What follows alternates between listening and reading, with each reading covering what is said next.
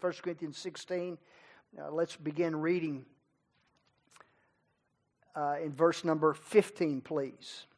I beseech you, brethren, you know the house of Stephanas, that it is the first fruits of Achaia, and that they have addicted themselves to the ministry of the saints, that ye submit yourselves unto such, and to every one that helpeth with us and laboreth. I am glad for the coming of Stephanas and for Fortunatus and Achaicus, for that which was lacking on your part they have supplied. But they have refreshed my spirit and yours. Therefore acknowledge ye them that are such. The churches of Asia salute you. Aquila and Priscilla salute you in the Lord with the church that is in their house. All the brethren greet you. Greet ye one another with a holy kiss. I won't spend much time on that verse tonight, but that's not something we typically do. They did in that culture. The salutation of me, Paul, and with mine own hand. If any man love not the Lord Jesus Christ, let him be anathema, a maranatha. The grace of our Lord Jesus Christ be with you. My love be with you all in Christ Jesus. Amen. Paul had planted this church here at Corinth, and we find that planting of this church and how it all began back in Acts chapter number 18. There we find the recording of Paul's initial work at Corinth. It was at Corinth that Paul first became acquainted with a Jew by the name of Aquila and his wife Priscilla. We see them mentioned here. They were tent makers. They worked together as they served the Lord. You might call them a bit of, it's hard to say Paul was bivocational. Paul, certainly he was all in. I don't think he was necessarily completely bivocational, but he worked his way through the ministry. There are times when he just needed to do what he needed to do to be able to feed himself and do what was needed. But he met them, and so the Bible tells us that there in the city of Corinth, they were more than likely, Paul spent 18 months in Corinth. More than likely, he spent a good portion of that time in the house of Aquila and Priscilla there. They were Jews. These Jews were forced out of Rome. Claudius had become the Caesar, and as they move against the Jews, he forced them out, and so they were scattered all around. And so these landed there in Corinth, and Paul met them there. Acts says that Paul, again, lived in their house for maybe the whole entire time. We're really not sure about that. Paul was joined later on after he had gotten there by Silas and Timothy, and they preached the gospel to the Jews in the synagogues. Acts 18:6, the Jews opposed them. They opposed their preaching about Jesus Christ. You know, they opposed the preaching of Christ, and we see that again even still today, don't we? Nothing's much changed in that regard. They were opposing the preaching of Jesus Christ. The Jews mainly did that there as he was preaching in the synagogues. Paul then, because that took place, the Bible says he shook his raiment and said unto them, your blood be upon your own heads. I am clean from henceforth. I will go into the Gentiles. So he started his ministry reaching to the Jews there in Corinth, and the Jews had come there because of persecution out of Rome and forced them there. But when Paul got there, as he was teaching and preaching them, they had been obstinate to the gospel and not wanting to hear it and persecuting Paul. So Paul says, okay, that's enough. You don't want to hear it anymore? God has called me to be a missionary to the Gentile. From now on, I'm going to reach the Gentile. Now, does it mean that Paul left off preaching to the Jew by any means? Didn't do that. But up until this point in time, he focused his ministry in these areas. But then, at least in Corinth, he began to broaden that ministry and reaching out to the Gentiles. As a matter of fact, look with me at Acts chapter 18, verses 7 through 10, and you'll see a little bit of this here. Acts chapter 18, verses 7 through 10. And he said to them, he shook off his garments, and he says, I'm clean. From henceforth I'll go into the Gentiles. Verse number 7, and he departed thence, and entered into a certain man's house named Justus, one that worshipped God, whose house joined hard to the synagogue. And Crispus, the chief ruler of the synagogue, believed on the Lord with all his house. And many of the Corinthians, hearing, believed and were baptized. There, as he's gone out to reach the Gentiles, the Corinthians, many of those who were part of that city, the Gentiles, they were hearing the gospel. They believed it and were baptized. Then spake the Lord to Paul in the night by a vision, Be not afraid, but speak, and hold not thy peace. For I am with thee, and no man shall set on thee to hurt thee, for I have much people in this city. Here we find the church at Corinth. Out of that particular passage, we find the church of Corinth established. Corinth was a major city in the Roman Empire. It was a very important crossroads for trade and for travel. If you were going to trade or traveling through, it would be a much, maybe, I would think, maybe like Chattanooga is today. If you're going to Atlanta, you're going to go through Chattanooga. You're going to Alabama, you have to go this way. If you're going north to Knoxville, it's kind of a hub. And maybe Corinth was just that kind of thing. If you were traveling through, or if you were looking to trade, you would oftentimes find yourself here at Corinth. It's an important crossroads for those things. I think it was also a very strategic location for a church plant. Very strategic area for a church plant. People would come through that area, as I just already mentioned, from other parts. And if these people could be reached by the gospel, by this gospel preaching outpost, this church there at Corinth, as people came through, if they could reach them with the gospel, they would hear the gospel, trust Christ, baptize, and then they would carry that same gospel message back home. It's a very strategic area, and I think that's still a good idea for missions today, is to be able to reach those folks in those metropolitan areas so often, and people can come and go, and to reach those folks so that you may not be able to go to where they are from, but they can carry the same message that they heard back to where they have come from. So I think a very strategic area. Those who would hear and be saved would carry that message to those other towns and villages. A strategic, I believe, approach to missions, not only reaching the city that they were looking to reach there at Corinth, but because of that trade and that travel that came through, they had the potential to reach those outside of the city. Acts chapter 16 and 8, you won't need to turn back there, but many of the Corinthians believed and were baptized. They believed and they were baptized. Here I think we see the priority that we see for salvation. Belief, and then they were baptized. They heard the gospel, they believed, and they were baptized.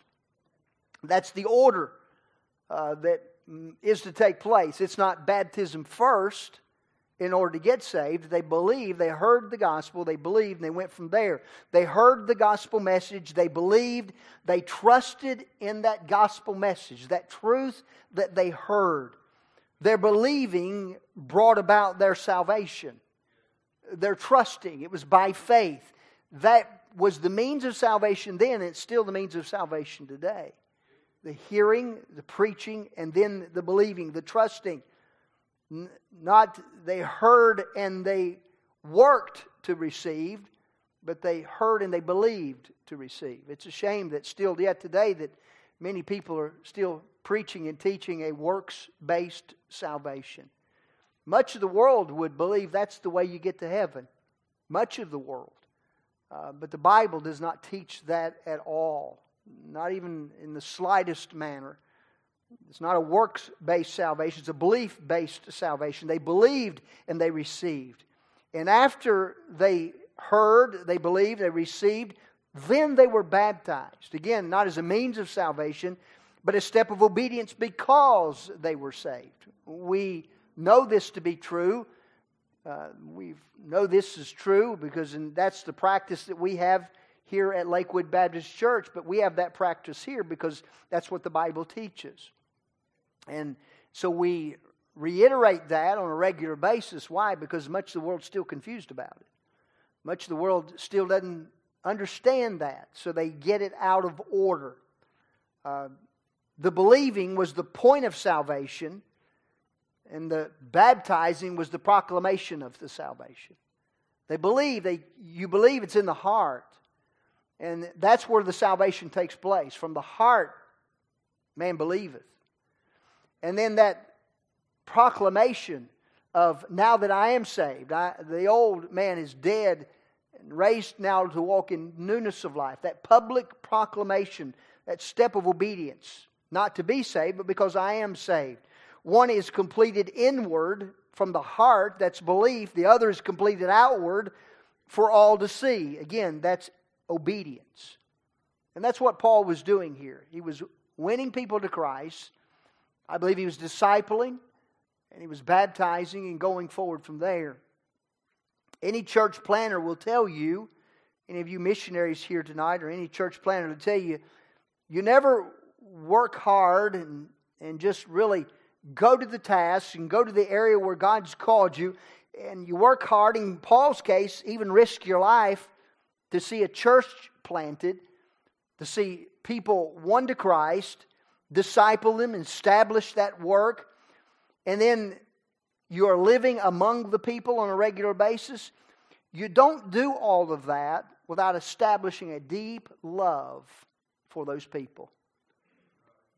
God just puts that love in there. And I hear some of you missionaries hearken back to the days where you were. And you know what I hear you say? I hear in your voices, I hear a deep love for those churches that God used you and helped and allowed you to establish. You poured your heart into people. You saw people come to saving faith. And your heart is still there in many regards because you talk about it. And that's great. That's wonderful. And I believe Paul was the same way. And Paul poured his heart into these churches, and now Paul is gone away from them, but his heart is still there. He's still got a great love for the people. He still had a great hunger and a desire to see that work go forward. No missionary wants to ever plant a church. No church planter ever wants to see a work begin just to see it falter and fail. Nobody would desire that. So there's a longing to see that go forward. And Paul, here at Corinth, he was eventually run out of town by those unbelieving Jews. The ones that were pushed out there, when Paul came preaching Christ, they rose up against him and they eventually ran him out of town. But you can be sure that Paul never lost his love for that church. Never lost it. And particularly those people that he won to Christ. He never lost that. As Paul opened this first letter of 1 Corinthians to them, he said in 1 Corinthians 1 and 4, I thank my God always on your behalf for the grace of God which is given you by Christ Jesus. I thank my God always on your behalf. Just, Lord, thank you again for those good folks. And just, I can imagine he's calling out by name those people that he's reached. And maybe you can do that. And just some people that were very sincere with the gospel, and some people that you fell in love with, and you just thankful, Lord, for them on a regular basis. Paul had a love for God. He had a love for God's work, and he had a love for God's people. And as time went on, Paul later learned, as he had left Corinth, he later learned of some problems that church was having. So he writes them this letter of 1 Corinthians and 2 Corinthians as well. But we've studied through this one. And he writes this letter to clear up some of the issues that this church was facing. Most likely, these church folks, as we studied through, we saw that most likely they had maybe even written to Paul and asked him some of these questions. What about this? And what about that? And how do we deal with this in this situation in the church? And so Paul is writing back to them and responding to some of the questions they had, and then some things that had come to him that he had learned that was taking place in the church. If we were to outline 1 Corinthians, it might look something like this or go this way. If we went all the way back to chapter 1, verses 1 through 9, we just see a simple introduction. And then from chapter 1, verse number 10, to all the way through the book, to chapter 16 and verse number 4, we're beyond that tonight, but from that point, Paul is dealing with errors. He's dealing with problems within the church. If you'll remember, he has dealt with unity within the body.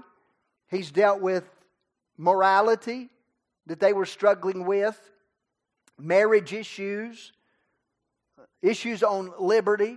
What can we do? What can't we do? What's right? What's wrong?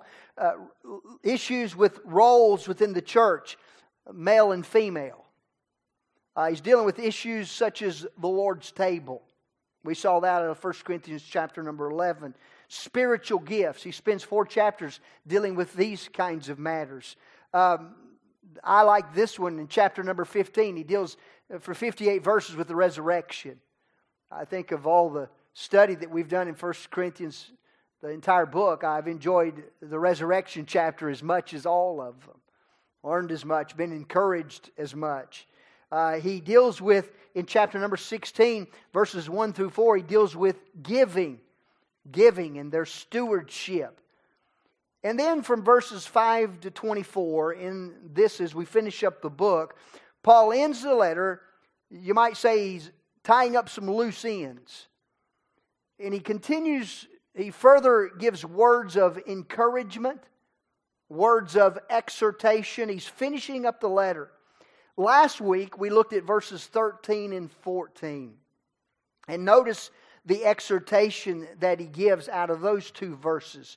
Watch ye, stand fast in the faith, quit you like men, be strong, let all your things be done with charity, be done with love. He's exhorting them. Now, we've worked on all these issues within the body. Now, press on. Now, put these things in place. Now, continue on in these areas. And have you ever had a hard time saying goodbye to some people sometimes? Not necessarily because of them, but maybe because of you. Just hard to know where to stop. Maybe Paul found it a little bit difficult. As he comes to the end of this letter that he's written to him, he finds it a little bit difficult before he ends. He gives a few more words of direction, a few more words of encouragement. Of course, all of this is inspired writing by the Holy Spirit through the Apostle Paul. But he gives some more things for them to consider. And in these last few verses, those that we read tonight, could pick out more, but I just see 4 aspects of the church that Paul emphasizes. 4 aspects of the church that Paul emphasizes as he closes. These 4 things, and I could probably add a 5th one, and I'll mention it at the end. These things, I believe, should be evidenced in every New Testament church. And Paul's closing out his letter, and he's saying, let's make sure of some things. And by the way, let's put these things in place. And it's as though he's speaking, and he's saying, this is just natural. And I think the things that we'll mention that we see out of these verses are just something that ought to be natural things within a New Testament church. First, he says, I beseech you, brethren, verse number 15, you know the house of Stephanas, that is the first fruits of Achaia. The house of Stephanas, that's the first fruits of Achaia. I think out of this passage, what we see from the Apostle Paul is this emphasis, this element of soul winning. First fruits. Stephanas, he's a first fruits. You know the house of Stephanas, he was the one that was won to Christ. Stephanas and his household, no doubt, were some of the first converts there at Corinth. If you look at 1 Corinthians chapter number 1, look back there with me very quickly. 1 Corinthians chapter number 1, verses 15 and 16.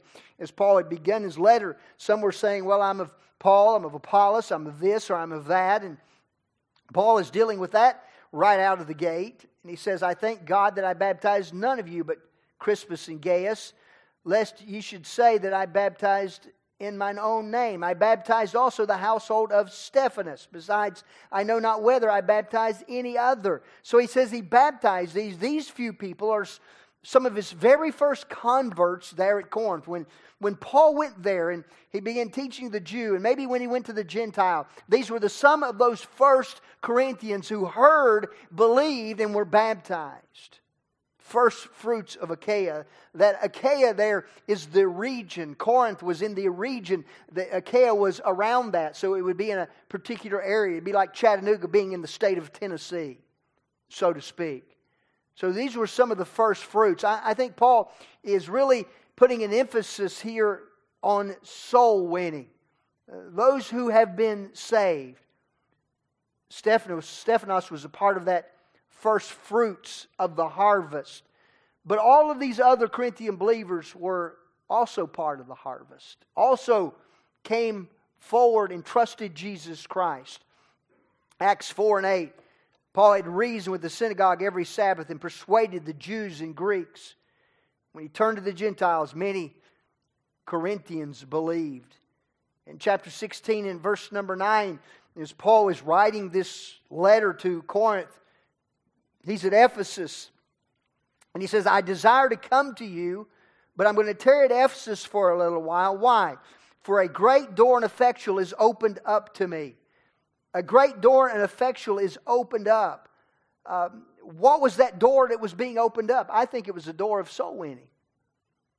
People were being saved. Paul was preaching the gospel. People were hearing it. People were believing it. People were being baptized. What kept Paul in Ephesus? I think it was the fact that people were getting saved. God still had more work for him to do there. More people to hear.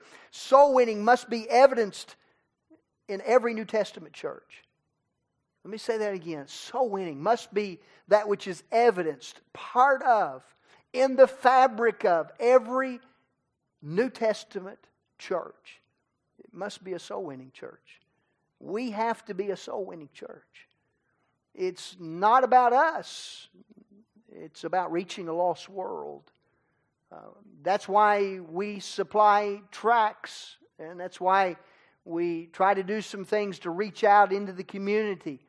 On the 4th of July, we plan to, and they're on order now, we plan to head back out to Collegedale. There'd be probably, who knows, there may be 10 to, I don't know. It's a massive crowd over there in Collegedale around the 4th of July.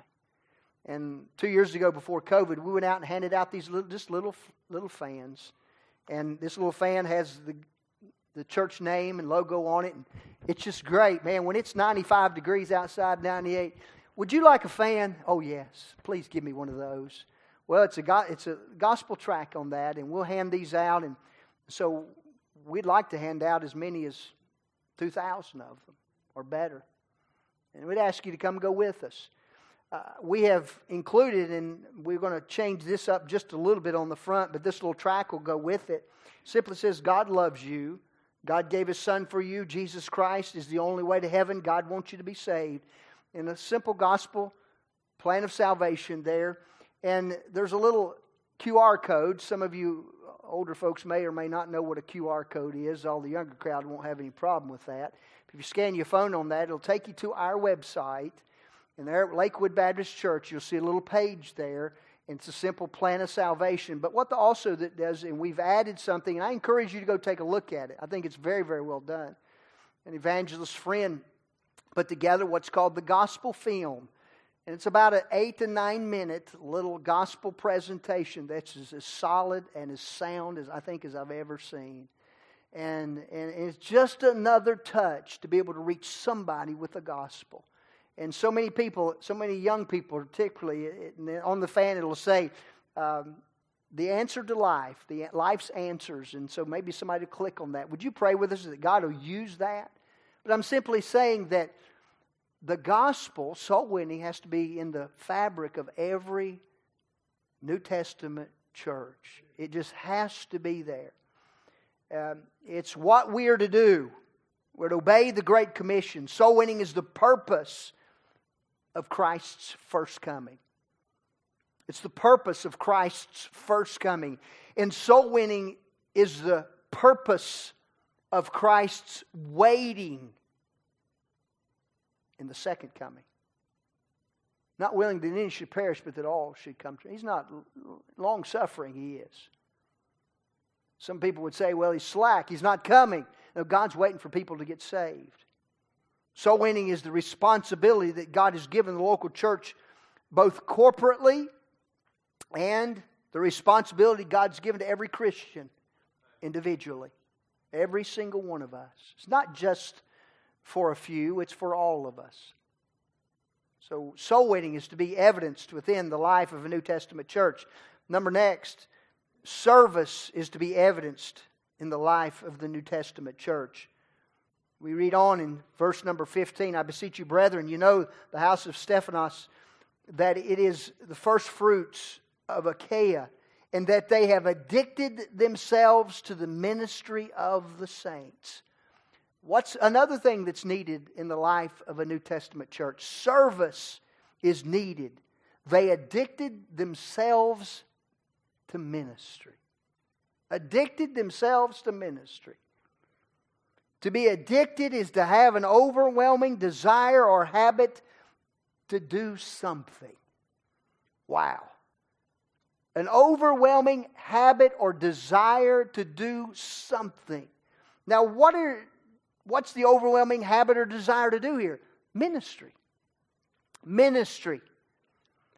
This word ministry is the word that we use, our English word we use, deacon. What's a deacon? A servant. Someone that serves others. In the book of Acts, in the very beginning there, they were deacons that were called out. They were those who waited on tables. But it's literally ministry. Serving others. Service is something that's to be evidenced within the local church. The idea of serving is this matter of, in Paul's, this idea of being addicted rather, is Paul saying they're addicted to serving one another. Listen to Hebrews chapter 6 and verse number 10. Let me read you what the Bible says. For God is not unrighteous to forget your work and labor of love, which ye have showed toward His name, in that ye have ministered to the saints and do minister. God will see, and God sees everything that you do. Nothing goes unnoticed with the Lord. It's called ministry. Stephanas and his house saw a need for ministry. And when they saw the needs for ministry, what did they do? Did they wait for somebody to ask them or to plead with them? No, they stepped right in there. They were addicted to it. They stepped right in to do the work. They were, I believe this idea of being addicted here is the idea of self-motivated. Self-motivated in the work of the ministry. Are we self-motivated to do ministry? Are we addicted for ministry to others in this regard? I think this is a wonderful picture of what should be evidenced in a New Testament church. One writer said, a man becomes a leader in the New Testament church not so much by any man-made appointment, but because his life and work they've marked him out as a man who is serving others. That one who is a leader within the body of Christ, he's not necessarily there because someone has appointed him to that position, but he rises to that position because that is his characteristic, that is his life. He's simply already serving and ministering to other people. That's what makes him a leader within the church. This idea of serving. And so oftentimes we are looking for the will of God in our lives. And God says, it's right here in front of you. Serve where you are. Pour your heart into where you are. That's the will of God. And as we begin to do that, then God begins to open up other avenues and opportunities for ministry. But ministry, serving one another, a life characterized not by how I can be served, but how I can serve others. Evidences or things that are to be evidence in the New Testament church: soul winning, serving. How about this one out of 16? I got to hurry. Submission. That you submit yourselves unto such, and to every one that helpeth with us and laboreth. This idea of submission. Sometimes I think we think of submission as a losing proposition. If we submit, it's kind of like when we were kids, your buddy, he held you on the ground and your arm bent around your back until you hollered, "Uncle, Uncle, Uncle, let me up, let me up." Maybe we think of it that way, but that's not what the Bible means about that at all. Submission. It's to be evidenced in the New Testament church. Submission, I think, in a number of ways, but let me just mention submission to spiritual leadership is needed within the local church. Submission to spiritual leadership. Submission to one another. To one another. Ephesians 5 and 6 deals significantly with this area of submission. Submit to one another. Husbands and wives submitting. Husbands to God, wife to the husband. Children to parents. Employee to employer. All's dealing with submission. So oftentimes we want to get out from under that. But God says it's to be part of who we are. Submission it's an evidence of living. It's an evidence of living in the filling of the Holy Spirit. Really, that's what it is. Being able and being willing to submit to others is evidence of the filling of the Holy Spirit. On the other side, demanding my rights is just the opposite of that. And if you think about it, everybody is under the authority of another in some form or fashion. We're always under the authority of another in some form or fashion. And we are to have that willingness to submit to those in authority. And this is a great matter within the church. Just willing to submit. And I believe God uses and raises those to the top. And God uses those particular individuals. I think about church, about a discipleship kind of situation where one is submitting to the teaching and the preparing and the helping and the growing of another. And so that one is discipled. And what's the purpose of that discipleship? So that they can turn right around and do it again and do it again and do it again. The Corinthian church and these members at Corinth, boy, they really struggled in this area. It was a hard thing for them to be able to submit. Aspects of evidences of a local New Testament church: soul winning, serving, submission. How about spiritual friendship? Verses 17 and 18. I'm glad of the coming of Stephanas and of Fortunatus and Achaicus, for that which was lacking on your part they have supplied. For they have refreshed my spirit and yours, therefore acknowledge ye them that are such. Spiritual friendship. How important is spiritual friends to you? Are spiritual friends to you? Boy, I need friends who help me grow in grace, don't you? We got enough of this old world that'll take to try to rob everything from us. Spiritual friendships, they have supplied, they have refreshed my spirit, Paul says. Boy, I need these kinds of friends, and I'm thankful for you. That's the kind of friends that the church has. I think you can sometimes become, as your church family can literally be as a close of a relationship than maybe even our blood kin can be at times. Why? Because of that refreshing, that spiritual refreshment. Spiritual companionship, comforting within the local church. There's accountability there. There's acceptability there. There's counsel there, and there's comfort. Evidences are things that I think need to be seen in the local church. And Paul's saying, put these things, make sure they're in place. And then I'll finish with this one. I'll just mention it. Read the verse. Look at it. Verses 23 and 24. The grace of our Lord Jesus Christ be with you. Look what he says. My love be with you all. in Christ Jesus. Amen. He finishes up the entire book with sincere love. Boy, is that something that's needed within a local church for one another? We're not out to get one another, but we're out to grow together and get the gospel around the world. Amen. Soul winning, serving, submission, spiritual friendship, sincere love. Boy, if a church doesn't have these things, the church is really lacking. You know, we all can do better in some of these areas because it's really individually. These are the things that come to play individually in our lives as Christians. Are we addicted to some of these things?